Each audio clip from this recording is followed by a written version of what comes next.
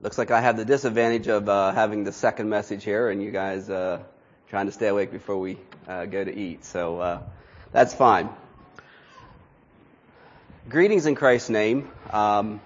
It is an honor to be here and a pleasure to be here. I know some of you folks. A lot of you I don't know, but it's good to be here. So the title I was given to share on is Church Growth. Now, I don't know what comes to your mind when you think of church growth, but I think of a very large, massive subject. Like, where do you start? But it's a very much an interest of mine. I spent most of my life trying to understand how to grow churches. Like, what is the best way to do that? So I have very much of an interest in it, and I try to find people that know more than myself about it. So it's very much of an interest, and it's a beautiful subject. But I would like to start with my real title of my message is Church Growth May Be Different Than How You Have Prepared Yourself.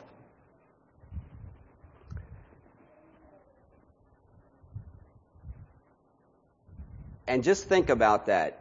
When you think of church growth, it may be different than how you've been prepared.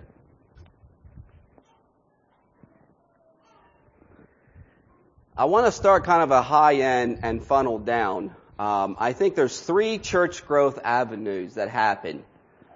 And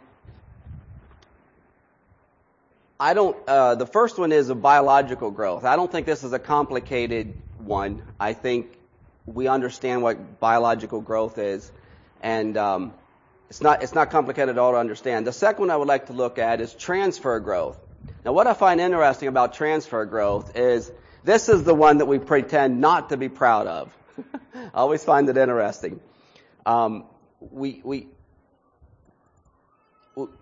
It's interesting how many people talk about not wanting transfer growth, and I don't know what the dynamic around that is.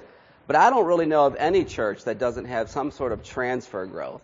So I think it's more important, how are we looking at transfer growth? Is there a healthy way or a better way to look at it than just be negative towards it? So think about that. I actually think it's extremely important to understand transfer growth. Transfer growth, there's lots of different backgrounds that people come from. Lots of different churches, lots of different backgrounds. Some may know Christ, some may not. But transfer growth is not all bad. So just put that out there. The third one is conversion growth. Now this one here is where probably a lot of people here are, because of this, they want to see conversion growth. This is the one that you hear the most about. People get the most excited about. You go to almost any Christian church, I think there's probably very few that don't talk about and want conversion growth. It's probably the one we do the most poorly at. Where there's a lot of energy going into it. So I think we're making some headway. I think it's a good thing. But everybody wants to be a part of a church that has conversion growth.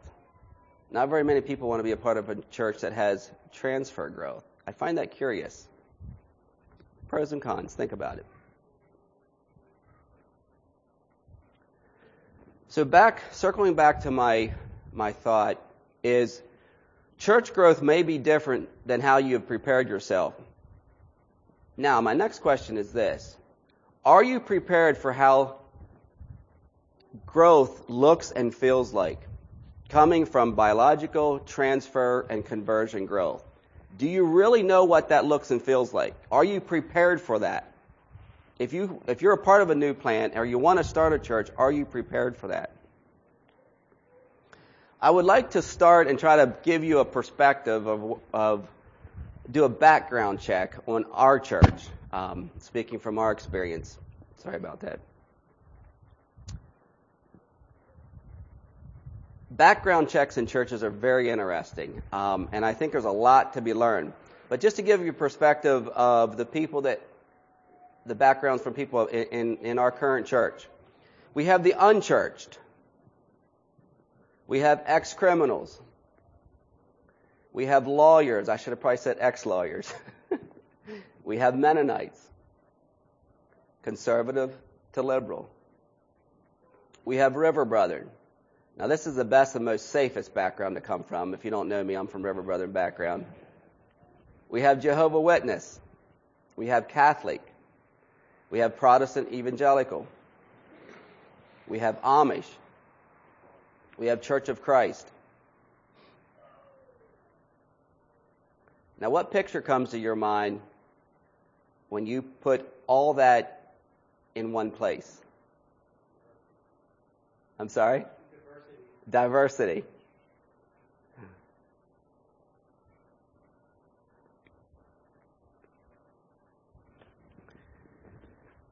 Picture of beauty or picture of confusion?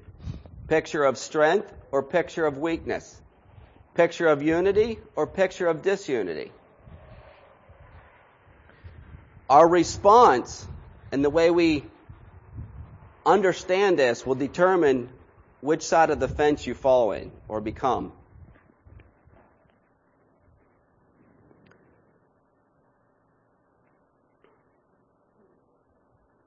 I had an extra slide here. So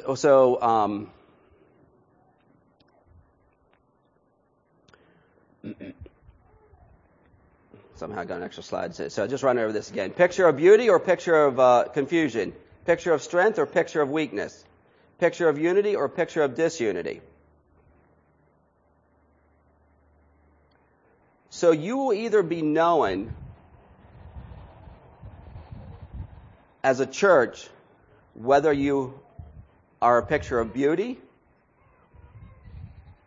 strength, and unity, or whether you're of confusion, weakness, or disunity. It will tend to fall on one side or the other. If we want growth, and we're talking about starting churches, we're going to have a diversity of background come together.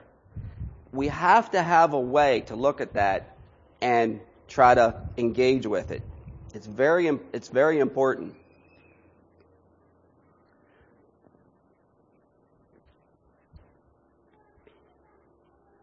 I would like to read 1 Corinthians 12, 4 through 8 to try to give even a more broader picture of this idea.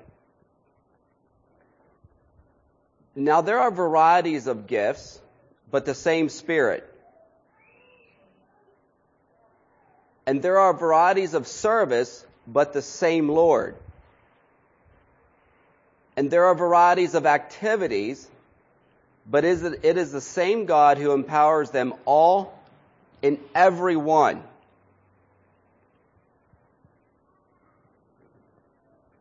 To each is given the manifestation of the Spirit for the common good.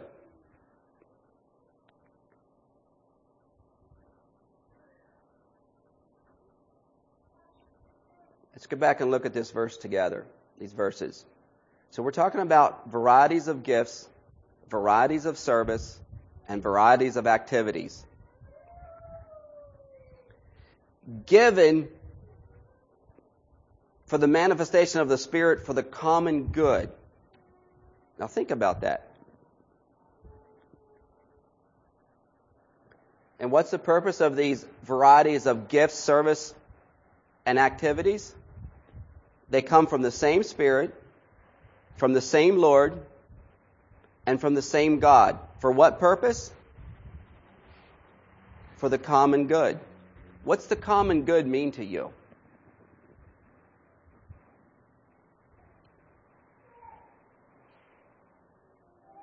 At the end of verse 6 it says, who empowers them all in every one.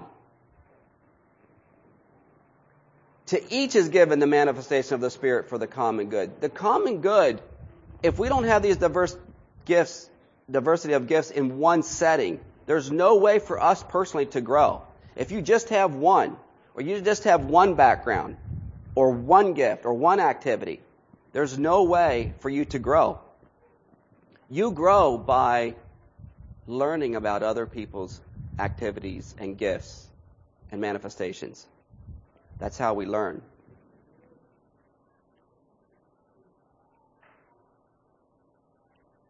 D.L. Moody said, the best way to show that a stick is crooked is not to argue about it or to spend time denouncing it, but to lay a straight stick beside it.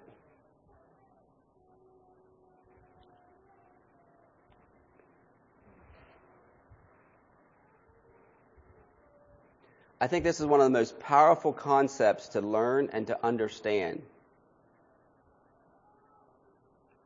And my personal opinion is there's lots of vision here. And I meet a lot of people that have lots of visions to start churches. I would like to inspire the concept to learn how to grow churches that we have. I'm all for starting new. But to create a model and an understanding of it so that as we go out and start new churches, we understand what that looks like. It's my personal passion. You don't have to have that.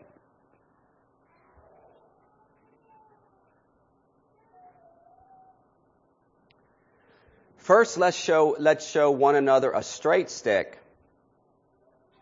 Then we will have something exciting to show the world.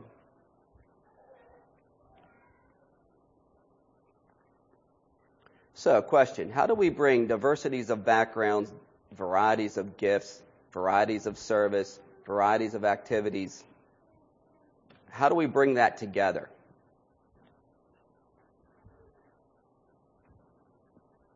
What would your answer be? So just some things that we are practicing in our fellowship. One of the things that we discuss a lot, when we recognize that they have the same Spirit, they have the same Lord, and they have the same God, for the common good, to profit with all, King James Version says. What's that mean to you? Are you willing to work with these different varieties? If we're looking for church growth, we really do need to not only answer this question, but live it. I think it's exciting. I think it's fun. I think we need to be very aware of how we're growing. And I think we need to understand that our growth is going to come from all three avenues: biological, transfer, and conversion. Be aware of it. Face it. Own it. Take ownership of it.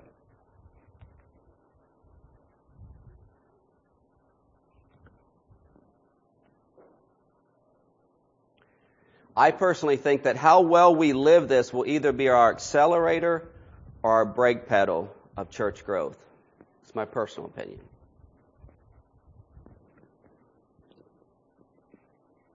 So I want to circle back around and look at this concept again. Diversity of backgrounds, variety of gifts, variety of services, and variety of activities. What that looks like in a church that all three growth avenues come from. First of all, let's look at the diversity of backgrounds. I think it's important that we understand, do not confuse backgrounds with the three varieties that we talked about in Corinthians. I think it's important that we separate that, and this is why. Keep that separate in your mind.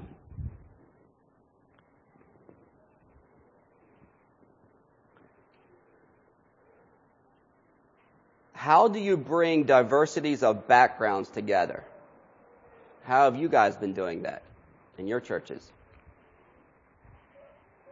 Go back and read that nine list of backgrounds that we have in our church. How do you bring that diversity together? What's the common thread that people need to know? Is it just telling them to love Jesus? Is that going to cut it?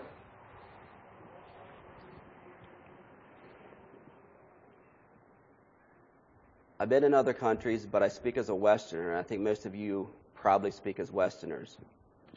Western mindset. My next question to you is, when we think of diverse backgrounds coming together and uniting them under the kingdom of God, how is that going to be accomplished? One of the things that we discuss a lot about is what is your lens of authority? What is the lens that you look at to Scripture and the kingdom?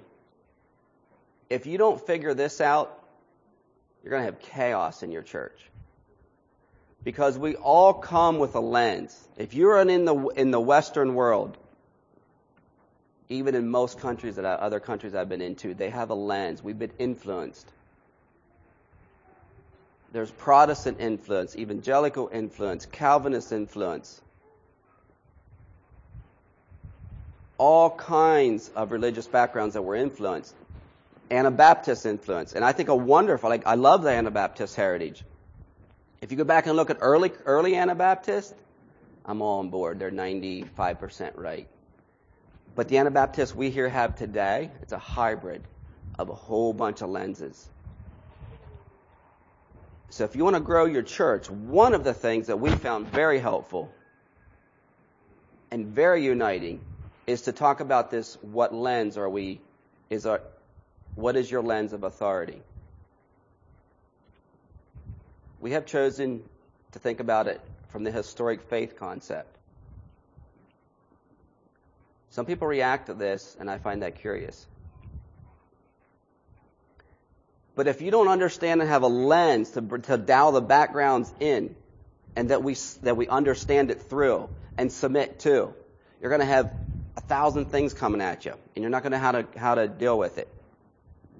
I personally think the path to the lens of which you choose will choose either, it'll communicate to you what the true faith once delivered, the faith once delivered. I want to know, what is the faith once delivered? I think the lens of the historic faith points us in that direction and gives us with all the different backgrounds, when you're sitting in a room and you're trying to come up with something, if you don't have looking at Scripture and the kingdom of God everyone trying to come together under that, you're not going to last very long and you're not going to grow very well. I think it's the umbrella that the church needs to come under. And as the first brother talked about discipleship, this is where discipleship becomes a weekly and a daily discussion. It's constant. I am still learning to change my lens. I'll continue that to the day I die. So it's not something that you just wake up and grab. As a side note, if you ever want to read something interesting, read the Prescription Against Heretics by Tertullian. He says, Christ first delivered the faith, the apostles spread it, they founded the churches. That faith, therefore, is apostolic, which descended from the apostles. It's a great read. It has a lot of good stuff in it. Moving to varieties of gifts. I just broke this down just to give us a perspective of how to think about it. There's a lot of gifts that we need in the church, varieties of gifts. But the thing that came to my mind, and I kind of tried to evaluate why this came to my mind, but why do we need to bridle our tongue when we think of gifts? And this is why. For some reason, men get jealous of other people's gifts.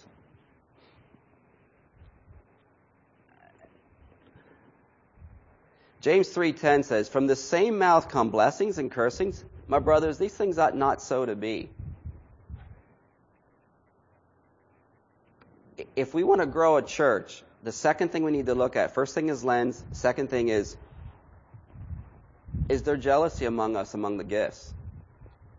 We all need it to survive. We need one another. Something to think about. Let's look at the next one. I put these two in the same category. Varieties of services and varieties of activities. Why do we need to prefer our brother? If you ever come to our church for very long and you meet Daniel Willis, And if he's discipling you, after you're discipled by him, after 30 times of telling you, you need to prefer your brother. And the second thing he'll tell you is you can't complain and grumble. You can't complain and grumble. You may think this is simple. It is one of the most powerful things you can introduce into a church. That it becomes your culture. It's a big thing today. It's a buzzword. What's your culture? Your culture should be, don't complain and grumble. Learn what it means to prefer your brother.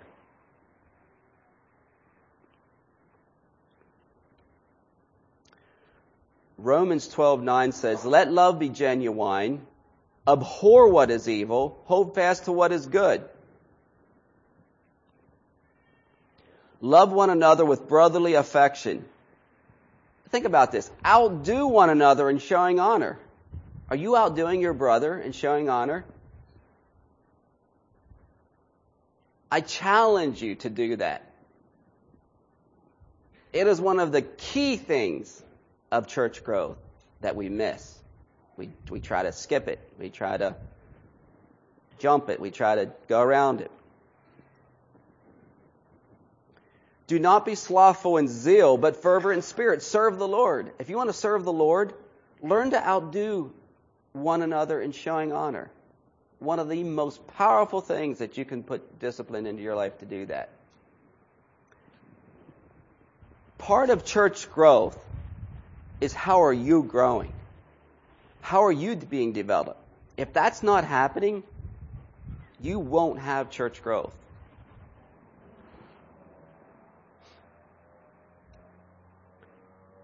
So to circle back around, what is your lens to bring the diverse backgrounds together? Are you preferring your brother? And do you know how to bridle your tongue?